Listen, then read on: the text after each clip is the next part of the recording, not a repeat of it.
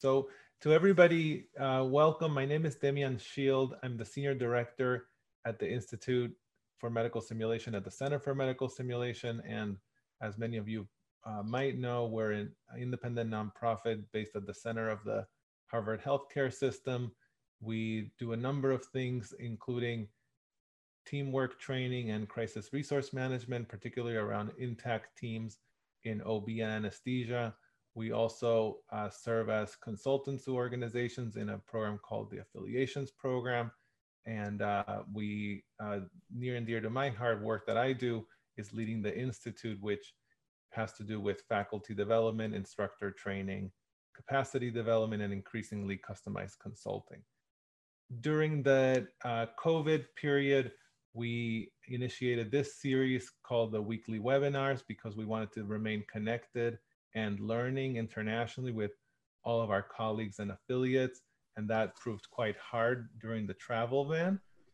That's thankfully getting somewhat better, and yet we are just excited and leveraging the new formats that are available and making this kind of a session possible. So I'm really happy to have Sarah Janssens here, a friend and colleague from Australia. She's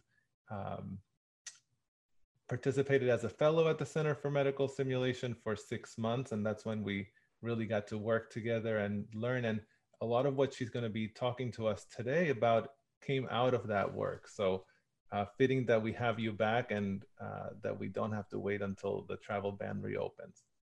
I'll say a few more introductory words, and then I'll just invite you and everyone else here to get involved in the conversation.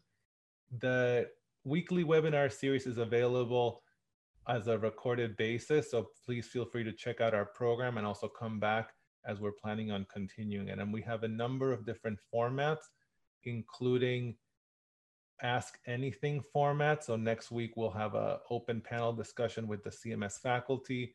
We have Meet the Authors sessions like this one, where we get to talk to the current and future voices in the field of healthcare simulation and safety. And we also have panels and keynotes and specialized workshops. So lots of opportunities for the community to keep on learning and connecting together. So I know we have formal objectives for the session here, but aside from that, Sarah, I thought I would just ask you to share a bit with all of us about your background and where you're working, how you got to doing all of this. Turn it over to you. I know you have a couple of slides prepared, so. Yeah, I'll see if I can share my screen. Here we go. Thanks, Damian. Thank you so much for the invitation. It's really a pleasure to be able to connect with you guys again. We're kind of geographically on the other side of the world, but I kind of in some ways feel like I never left Boston, just with that ongoing, I guess, relationship that we have with you guys. So I think some of the people online are my friends, so they probably know me already. But for those of you who don't, I am an obstetrician and gynecologist, and I work at the Mater Mothers Hospital in Brisbane. And I'm also the clinical simulation director for Mater's Mater Education, so taking a role in faculty development and our simulation fellows program here at Mater. I'm also lucky enough to chair a group with our ONG college with respect to simulation and advising college regarding that. And as mentioned, a lot of the work that this research that I'm doing is part of my PhD, which I'm doing through Monash University in Melbourne. And I do have to disclose that I've been very lucky enough to receive some funding to support my research, which is not cash to me, but it gave me some clinical backfill to allow me to be a clinician researcher. So very, I guess, thankful to the Mater Foundation for that opportunity. Sarah, thank you for introducing yourself. And as you get started, I'll let you know that we have folks on joining live today from Argentina, Australia, Brazil, Latvia, Nepal, Saudi Arabia, Spain, Thailand, the UAE, the UK, and the US of A. I think that might be a record for us in terms of the number of people here. For you who are joining internationally, I wanted to invite you to interact with myself and with Sarah throughout the presentation. The best way to do that is through the Q&A button, which you have available there. It's Q&A is questions and answers, but we can use it liberally. Feel free to introduce yourself and your background. And throughout the presentation, let us know what you're thinking, how you're reacting. I know Sarah wants this to be conversational, and so I'll be here with her talking about her topic and also bringing to her your comments and questions. So I'll be your avatar for the day. So feel free to use me there. Thanks, Demian. I really do want to hear from those around the world how this resonates with you guys. So that would be great if we could get lots of questions or comments or whatever. I thought it might help a little bit just to explain the context of where I work. And as I said, it's an Australian context. We are at probably the busiest maternity hospital in Australia. We have about 10 to 11,000 births a year. And we have a mix of public and private patients and an 80-bed NICU and about 200 maternal beds. So quite a busy hospital. And just a reminder to our international colleagues, I suppose, that in Australia, we do have a very British model of healthcare and maternity care. So when I say midwife, midwives in Australia play the role or perform the role of not only midwives that you might have in your context in America with doing the births and providing antenatal care, but also work as obstetric nurses and provide that nursing support and care throughout labour and delivery. So when I speak about midwives, I'm sort of in some ways conflating an obstetric nurse and a midwife together in some form. So just as a little kind of cultural difference, I suppose, between that UK or British system and other systems around the world in childbirth. That's so helpful. And I know you asked me, Sarah, in preparation that I help make sure our conversation is both international and global, but also bringing some of the other context as an emergency physician and someone who's worked in different practice settings. So hopefully all of that will make it international and celebratory and interesting to a lot of folks. Absolutely. It's just wonderful, I guess, that we have so many different ways of practicing around the world. And I don't think any one is better than the other. It's just the way that we are, each system has evolved, I think. So I've got this picture of a lighthouse here because I guess the talk is called, Should We Demolish the Lighthouse? And that might seem a little bit, obscure, I suppose. But I really wanted to talk to you guys about my research and about how I got interested in leadership and this concept of lighthouse leadership. So the lighthouse is not a term that I made up. It's a term that came from a paper in the 90s by Cooper and Wakeham.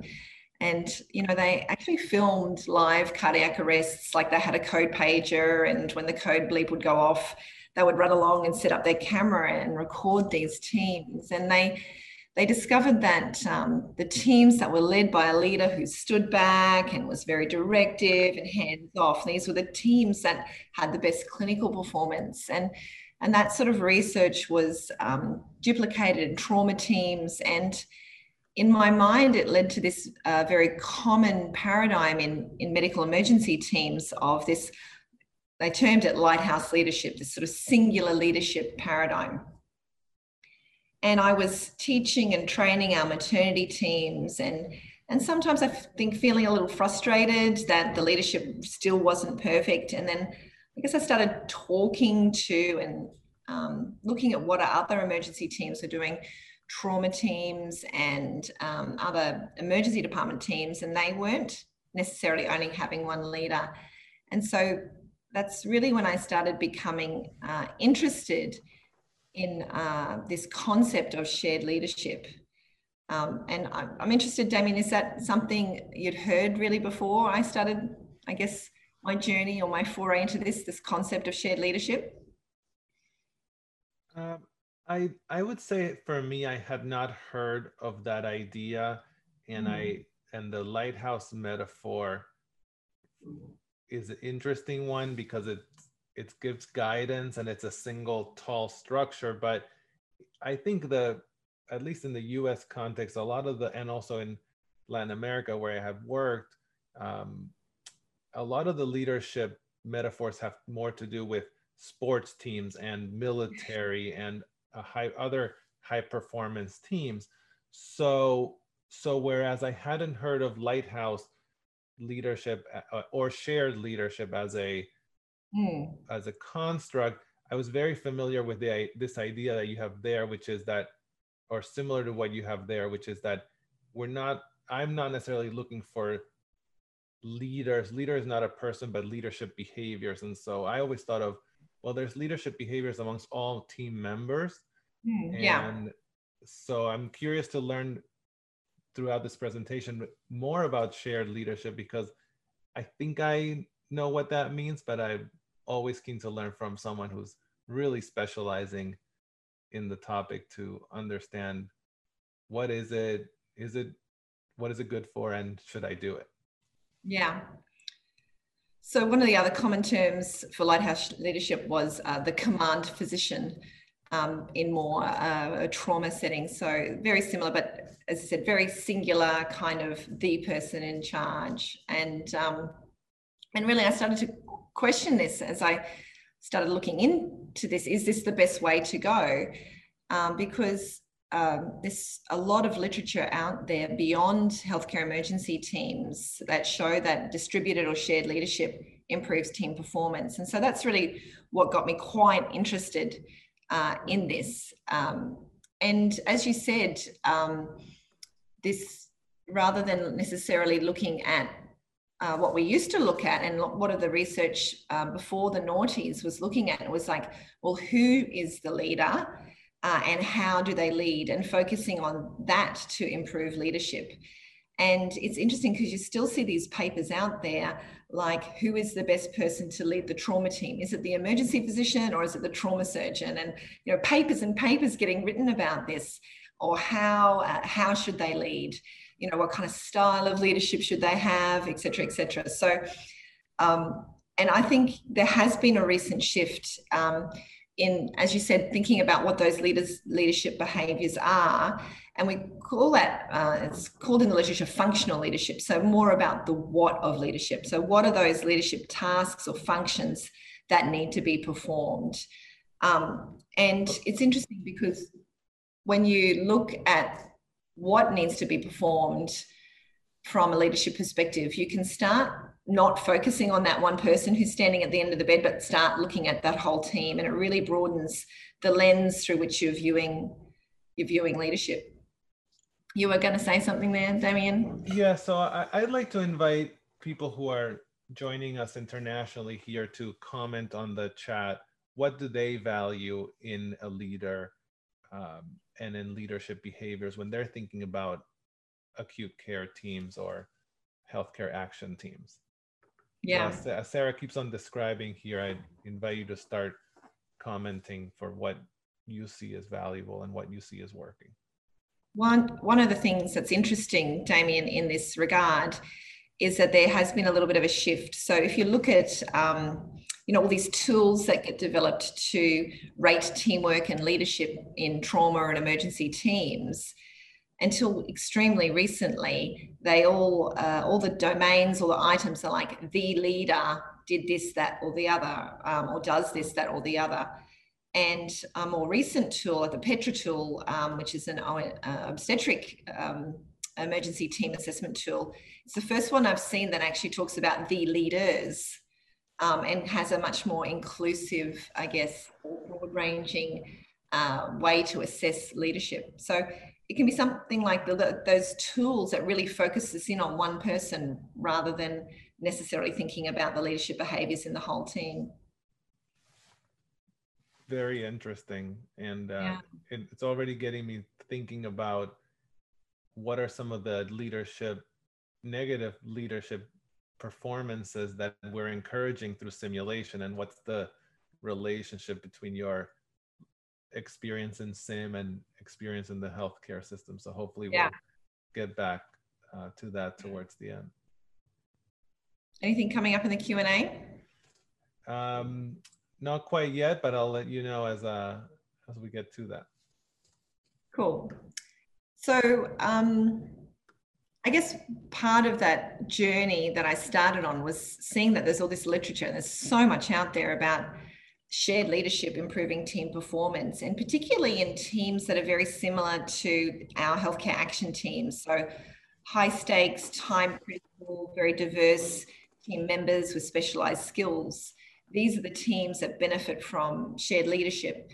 And they're very similar to the teams that we work in when we're responding to healthcare emergencies. So I thought, well, how are we actually sharing leadership? So as you mentioned, I did a systematic review and used a conceptual framework that had been developed in actually the educational literature, looking at how is leadership shared. And they kind of came up with these 3 forms of shared leadership, which were really quite evident when I looked in the healthcare action team or emergency team literature. So my plan now is just to kind of go through some of these types of shared leadership and comment on what we found about them and have a discussion. And I really like to hear from those who are listening about whether these things are sort of resonating with them, and are they recognizing these forms of leadership, sharing leadership that perhaps they didn't really think of as shared leadership in the past. So the early comment here, Sarah, one of them says, look, it really depends on the situation. I do support shared leadership, but sometimes Lighthouse is necessary. And I think that's I've heard this a lot of times, like, yeah, that sounds like a nice idea. We'll share and be all happy, hold hands, all interprofessional, but sometimes I'm interpreting here, but sometimes the doctor just has to be in charge. Sometimes the surgeon needs to take control, et cetera, et cetera. Yeah, well. Another comment says, well, it depends on what's happening. Again, the situation would dictate who's on the team, what's their expertise, how well do they know each other. So it seems like the question for people isn't, is shared leadership good or bad, but it might be, when should we have it? When should we not have it? So maybe you could tell us about how that, I'm very interested in both what you found in your study, but also how you came to these questions and how you tackled them. Yeah, well, we'll move on, and I think we'll address some of those concerns or those comments as we go through what we found. But there's still a lot we don't know. So I guess the first form of shared leadership is this planned shared leadership. So these team structures that do typically have a medical team leader and, say, a nursing team leader, like a trauma team, and they're influencing the team. So maybe just to take a step back to define what leadership is, it's all definitions of leadership essentially have that they include a process of influence that's getting the team towards their team goals.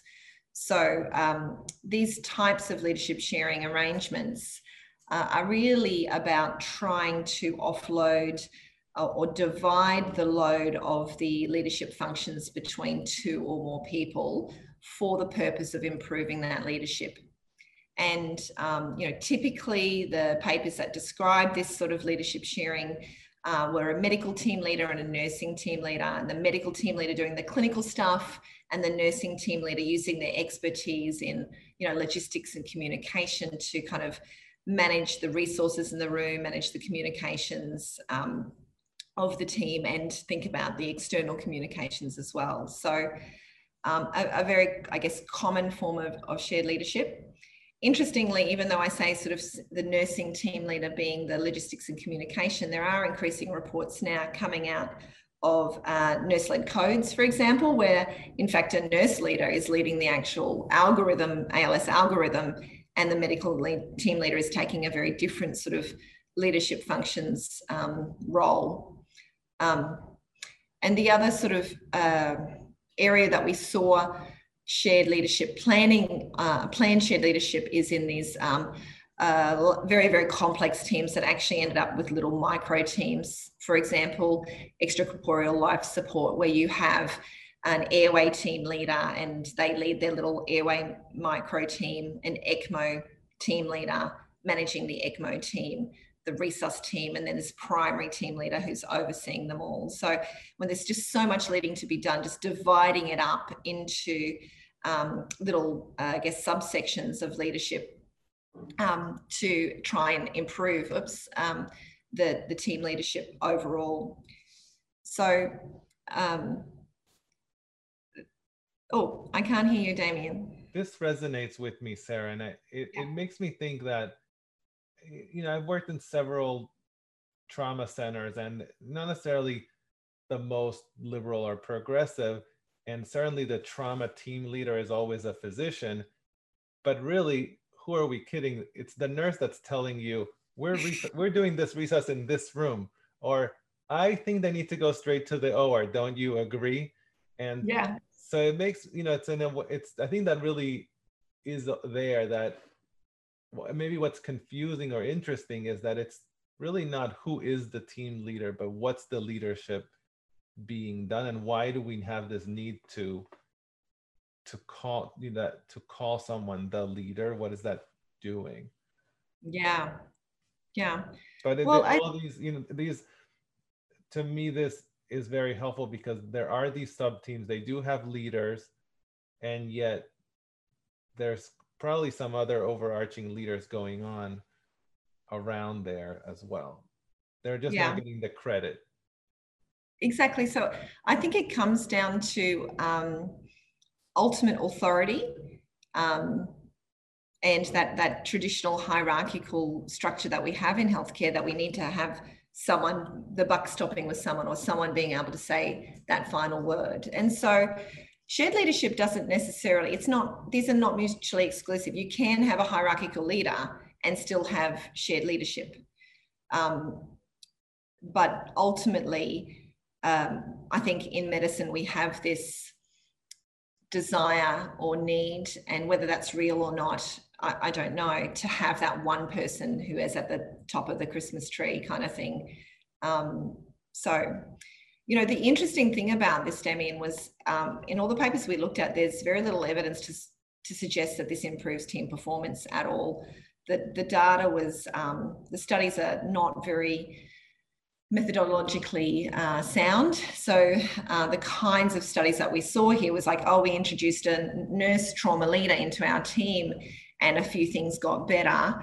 But that nurse trauma leader also did a whole heap of other quality assurance activities within the department, and did education and training and rehearsal. And so whether or not this actually does improve team leadership or team function, I think is a big unknown. I think we all like it and we think it makes sense, but the data is not there to necessarily suggest that it actually does improve team performance, because there is an additional burden that comes with having several leaders of communication and coordination. And there's always the risk that the primary goals, say, of the airway team leader and the ECMO team leader are going to be in conflict. So when you're dividing leadership functions up between several people, you have to work extremely hard to make sure that you all have that shared goal and you all have the same priorities. So it's interesting. Communication and coordination become that much more important when you divide out the... Yeah, absolutely. Yeah. Okay, I'm going to move on to the next form of leadership, and I think you'll of leadership sharing, which I think you will also find familiar, Demian, working in a hospital where you have residents. And Gron, whose framework we're using, called this intuitive working relationship. So what that kind of means is it's not like a formal arrangement. It's not written in policy or a guideline. It's not necessarily organizationally kind of sanctioned, but it's just the way that people practice and we all understand that this is what happens. So sorry for the Australian terminology here, but it's a situation where you have, say, a resus going on and you have an attending or a consultant who's actually kind of, that they're in charge, but they actually delegate the leadership of the team to the trainee and the resident and the registrar to let them lead the team. And so this, as some of our listeners kind of mentioned, is a very dynamic thing, and how much leadership we cede to this trainee depends very much on what their level of experience or expertise in, how much we trust them, what the acuity of the patient is, how sick they are. So it's a very interesting form of shared leadership, which is kind of a bit more vertical, but you're sharing up and down a vertical chain rather than necessarily laterally throughout a team. And so the purpose of this is very much not to improve overall team performance, but to train that person in becoming a leader. And the consultant still retains that hierarchical authority and has the ability to remove or give to the registrar that ability to perform those leadership functions. This resonating with you? Completely, and also I think aligns with our competency-based assessment scheme of entrustment, and totally agree that trust and the relationship, I think I like that you have the bidirectional arrow, because part of at least my style in supervising, maybe you do the same, is making sure not only that I'm watching for what I can support, but that I'm also opening up the, hey, let me know when you want me to step in, or let me know. I think that it is an interesting and complex dynamic to have that supervisory and shared leadership in the working relationship. Thinking about work that Walter Epic has presented here in a previous webinar, it makes me think that completing a resuscitation without losing the authority of being that team leader is a form of feedback and a form of assessment that trainees are looking for. Maybe it's similar in the operating theater, that you were able to complete the appendectomy or the salpingectomy or the cerclage on your own and without assistance, and et cetera, et cetera. Yeah. So no data on how this affects team function or team performance that we could find. And that's, in my mind, this is an area ripe for further research to understand the impact that this sort of sharing of leadership with a junior practitioner has on team function and team performance. So interesting. I'm just going to move on now to the other third major form of leadership sharing that we found in the literature was around this spontaneous leadership sharing. So that's when you might have a very traditional team with a singular team leader and a team, but actually whether it is real or just perceived that the team leader is not performing the leadership functions that are required at that time, is that team members will start to exert lateral influence on each other or lead each other, or in fact start leading the team leader towards the team goals. So very, very common, and I think almost ubiquitous form of leadership sharing. And again, people are contributing leadership functions because they want to improve the leadership, improve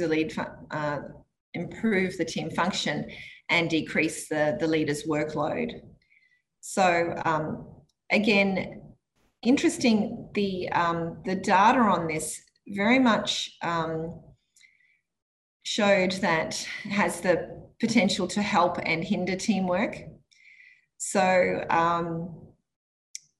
and it's interesting because you can kind of get into this real conundrum of thinking about leadership and followership, and actually followership might be good shared leadership and understanding when you should contribute leadership and when you shouldn't. Mm-hmm. And, it kind of, when you start thinking about this, you realize the falseness of this dichotomy of leaders and followers, right? And you kind of realize that everyone potentially is a leader, but they need to choose which leadership functions that they should perform and when to perform them. So this happening when you're leading resusces, Demian? Yeah, I really makes me think about parsing out subtasks like in your previous sub-team area. And in a way, part of what I think is in play for me is the burden of communication and coordination. So if the airway team is doing well, all they need to do is inform you and they can make their own decisions, and you trust that they're taking care of the problem and will let you know if there's an issue.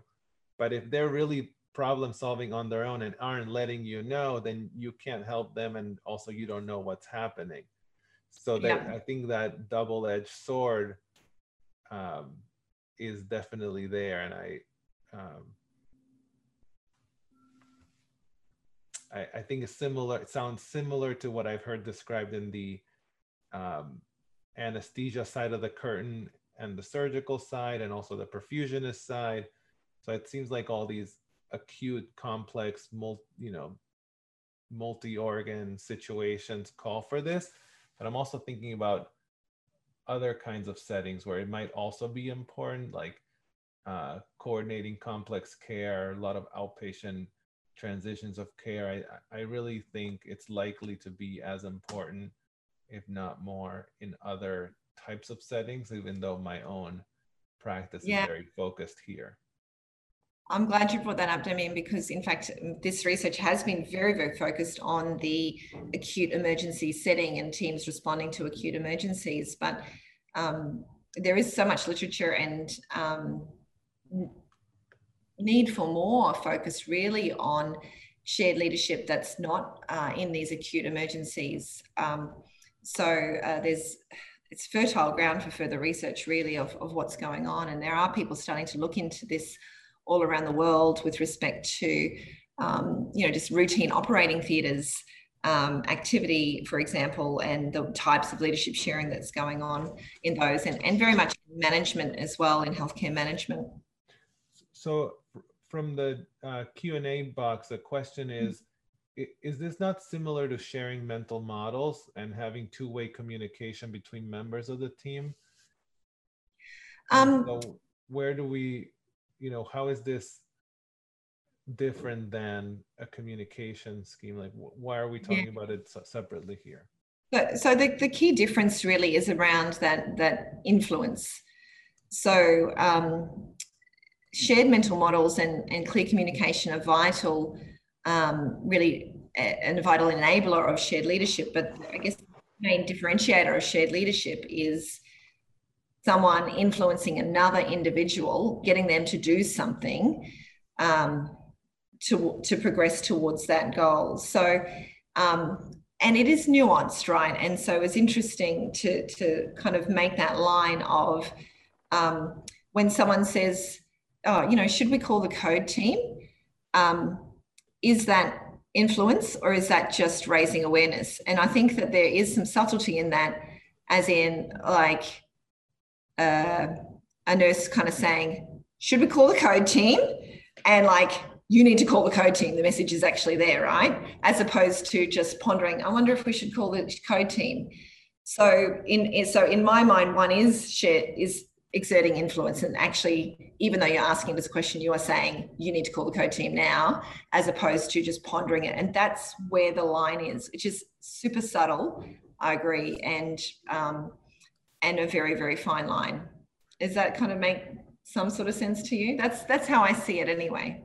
Yeah, I think when you said authority, I think that really struck a chord, because I've been thinking about adaptive leadership, which is kind of giving names to moments and concepts as a way to move an agenda forward. And I think in a way there's this important thing that happens when you say, okay, we're going to have this, I'm going to lead this part, you're going to lead that part. You're calling someone a leader of a part of the resuscitation, whether it's pre-arranged, or in our setting, we use stickers to mark who's the airway person, who's the trauma team leader. You know, when you get that authority, people know you're making decisions in that area, not alone. So I think that, you know, in a shared leadership, in an explicit shared leadership model, authority, rights, responsibilities would come along with that. So I think that the idea of authority and alignment and credit where credit is due, I think this is all making sense, that there probably is more shared leadership out there than we think, even if our systems and our personnel is calling themselves the sole leader. There's probably more shared leadership happening. Yeah, for sure. And I think it's when you start looking for it, the more you see. But I mean, it's interesting. So there was, you know, I think I'll explain more about spontaneous shared leadership. And I just want to do a time check with you, because I think we're going okay, but I wanted to move on to talk about, because the next study that we did was specifically looking at this spontaneous leadership sharing and its relationship with a team performance and how prevalent it was. So yes, maybe you tell us a little bit first about how you wrapped up this study and kind of decided where to go next. And that'd be great. So I guess, you know, the so what of it, you've described something that everyone's just going, yeah, of course we recognize that, and that's there. But, you know, what does it matter? And I think for me, it matters because of team performance. So what is driving team performance? When should we share leadership? As your participants, as our listeners said, well, when is it okay to share leadership? When is it going to be helpful? When is it actually going to hinder us? When should I be the lighthouse, and when should I be that more empowering leader? And understanding the answers to these questions, I think, is key.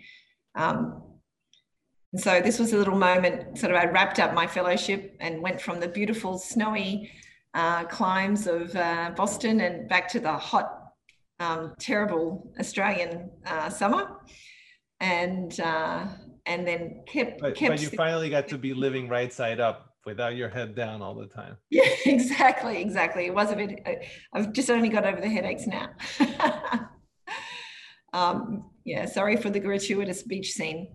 So I guess I wanted to ask then more specifically about my area.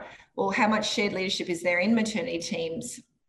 And what was the association between team performance? And so that's really when we moved on to this next study, where we looked at maternity teams, simulated maternity teams responding to a postpartum hemorrhage. And I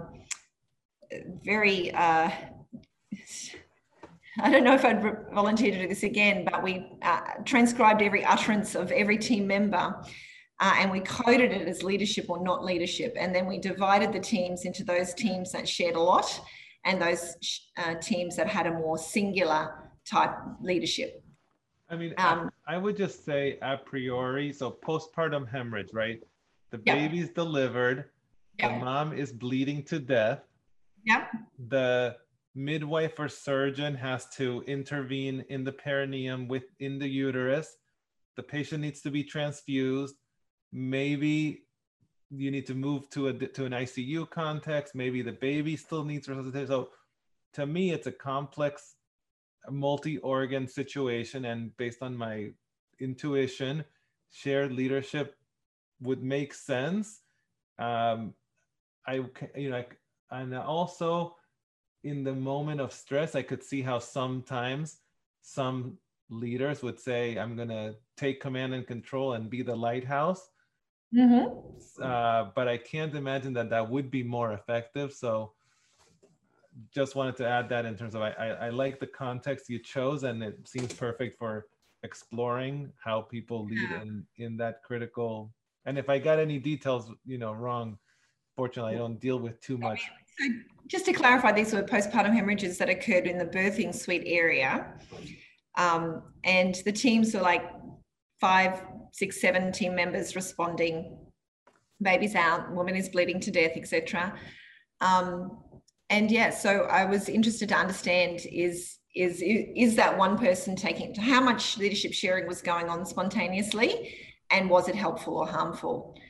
And this is one of the results really where we looked at the overall teamwork score using a couple of validated tools, and there was no difference in the overall teamwork score between teams that had Lighthouse leadership or more Lighthouse leadership versus teams which took a more distributed or shared leadership approach, where people were making decisions on their own and influencing others towards the goal. So interesting. So no difference at all. Why do you think there was no difference? Maybe I'll get to that in a minute. Okay. Yeah. So because we did a couple of clinical comparators as well, just to let you know that we also looked at the checklist completion, and again, no difference in the number of things that they should have done, getting oxygen on, getting drips in, sending bloods, fluid resuscitating, giving the uterotonic drugs, all that sort of stuff. No difference in the clinical checklist.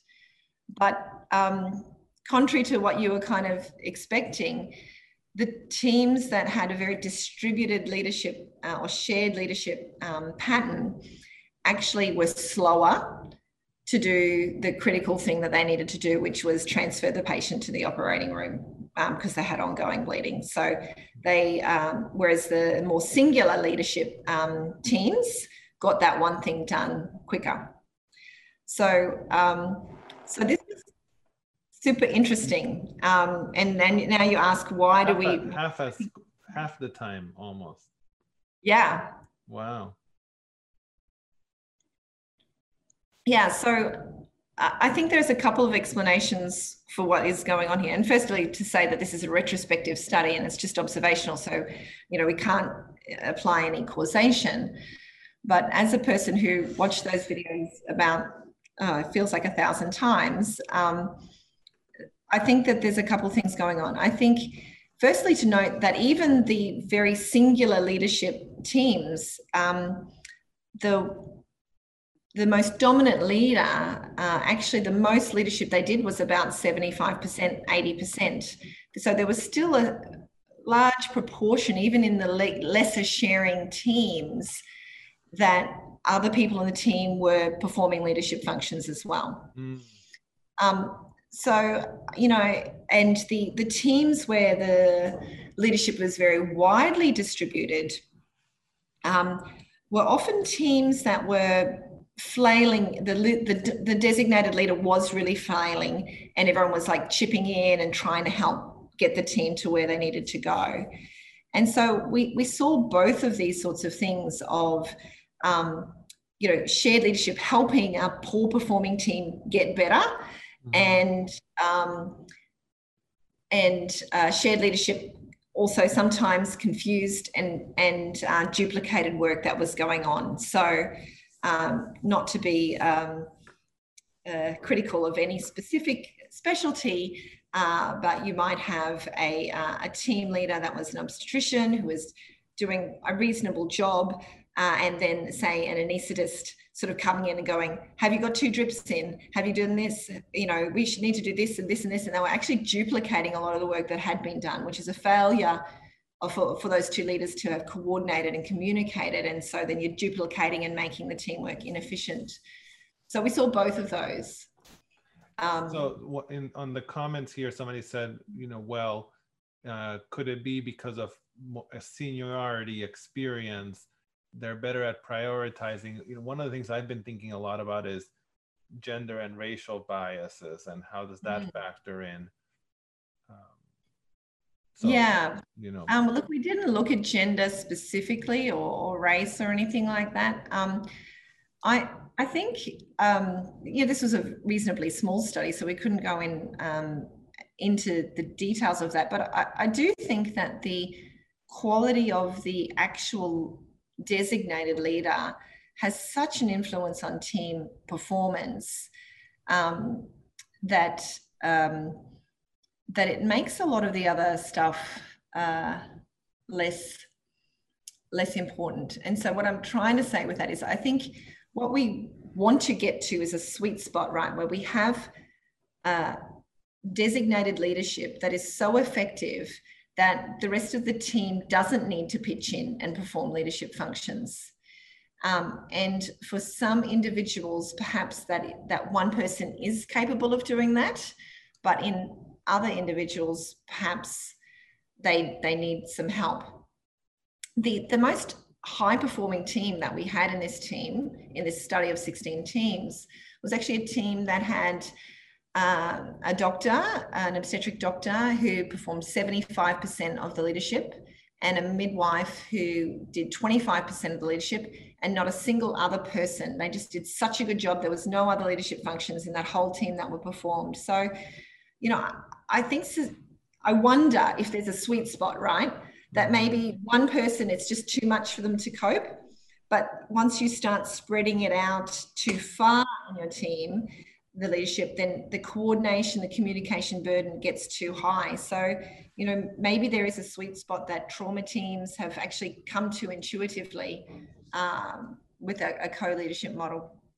Well, I think in the questions is embedded potentially the idea that maybe there's a third axis, that it's also the quality of the leadership. It's not just whether or not there's sharing, but also how effective is it? Yeah. Well, the more effective the designated leadership is, the less there will be a need to have spontaneous leadership sharing emerge from the team. And I think that's where you want to aim for. Not that you ever want to stifle your team members helping you out or forbid that, because no one is a perfect leader, right? But where is that sweet spot of being effective enough to not need others to perform those leadership functions? That's great. That's starting to come together for me, that if you're open to shared leadership, it could rescue you when you're not doing too well, just the right amount. And I finally also, I think this is why I love the Meet the Author series, is that, you know, when I first looked at the paper, I thought black and white, well, shared or not shared. But now I'm looking at, your data here. It's like low sharing, high sharing. That really speaks to that idea that there isn't no sharing. Yeah, no, there's not. There's not. There's always some sort of, and as you know, leadership functions performed by others within the team. I think, from what I've seen. Yeah.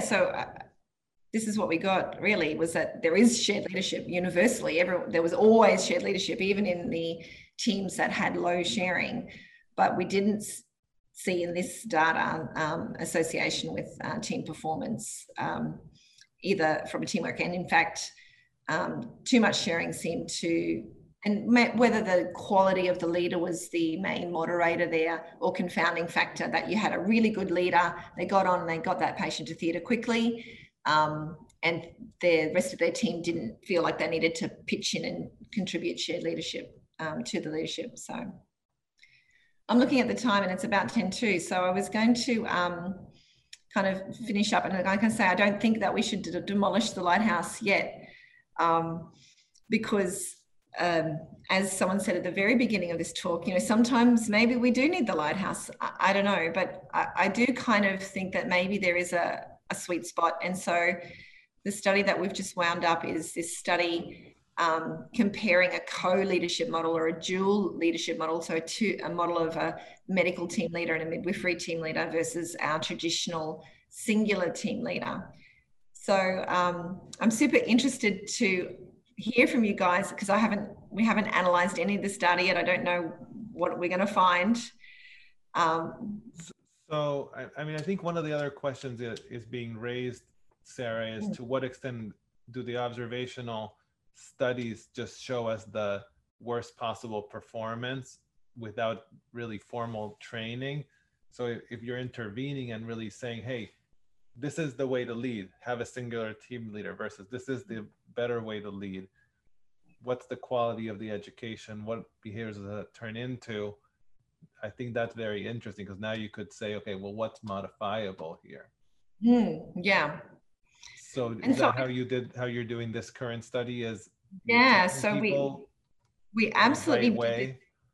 focus on actually, in parallel with designing this study, we actually redesigned our whole training program on, well, what exactly should a leader be doing, and what are the steps that they should do when the team comes in? How do they allocate roles? What are those roles? And we made it really, really granular, because I think our misstep previously in teaching and training with teamwork and leadership is that we didn't even have in our mind, well, what is the perfect way to lead in a maternity emergency?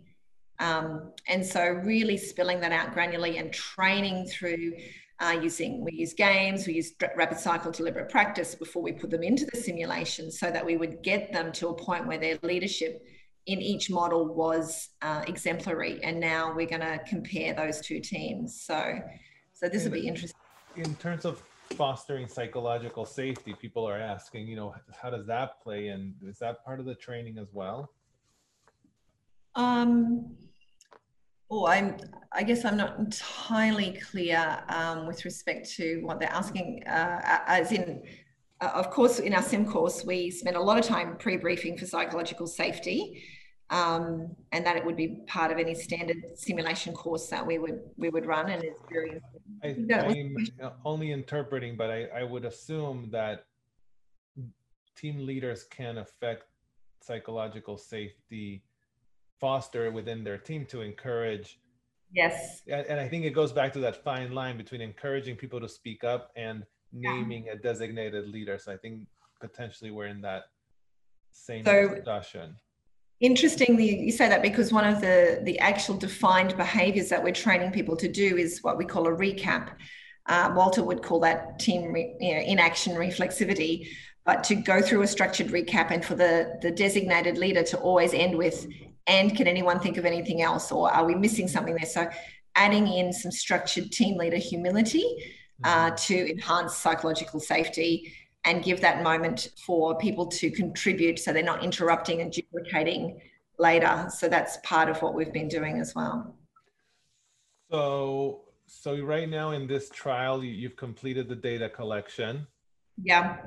Any hypothesis from your end, or I have no analysis? Idea. We've just started rating all the videos now, so I'm not going to predict things, and I'm not sure what we're going to find. So I'm interested to hear. I think we've got a little poll. Is that right? Yeah, I mean, in this country, we've had a lot of issues with pollsters, but let me just still share this poll here and see if the people are willing to answer here and tell us what do you think Dr. Janssens and her team are going to find in this current study. Yeah, looking at one leader versus two in a maternity team. So let's see. You should be able to, everybody should be able to vote now. Is this a poll that's been, it's not fraud in this poll, Demian? People are completely free to answer. Hopefully they, in this case, they won't vote later. So we've got, so far, 10 people have voted. So I'll wait a couple more seconds and see if we get a couple more votes. And let me share the results. 13, 14. That's pretty good. 70% sample size here.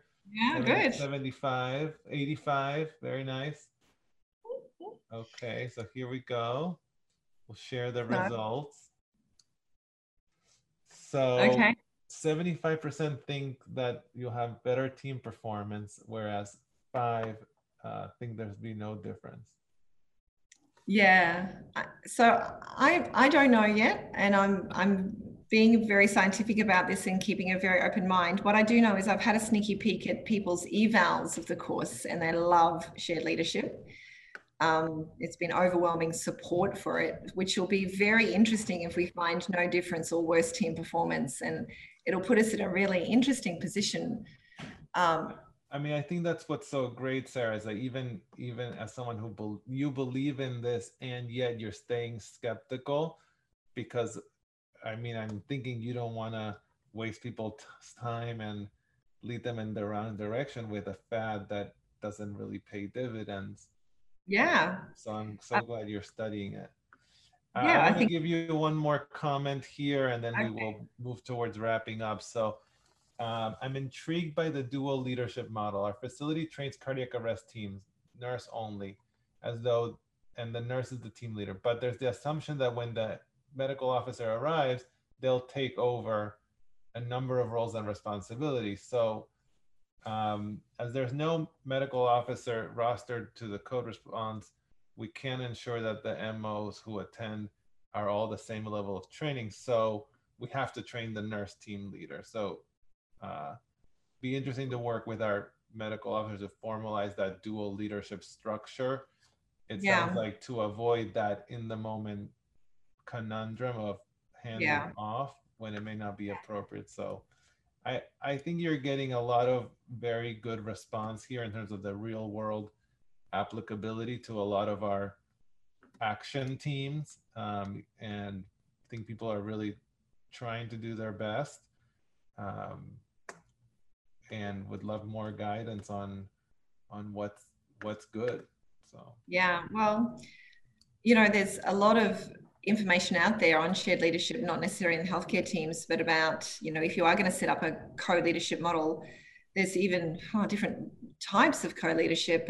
But I think that it's like a good marriage. If you're going to have a co-leadership, you have to have frequent communication, you have to trust each other, and you also have to draw on each other's strengths and expertise in getting to where you want to go. So that's what the literature outside healthcare teams are. And I guess the marriage analogy is one that kind of resonates with people.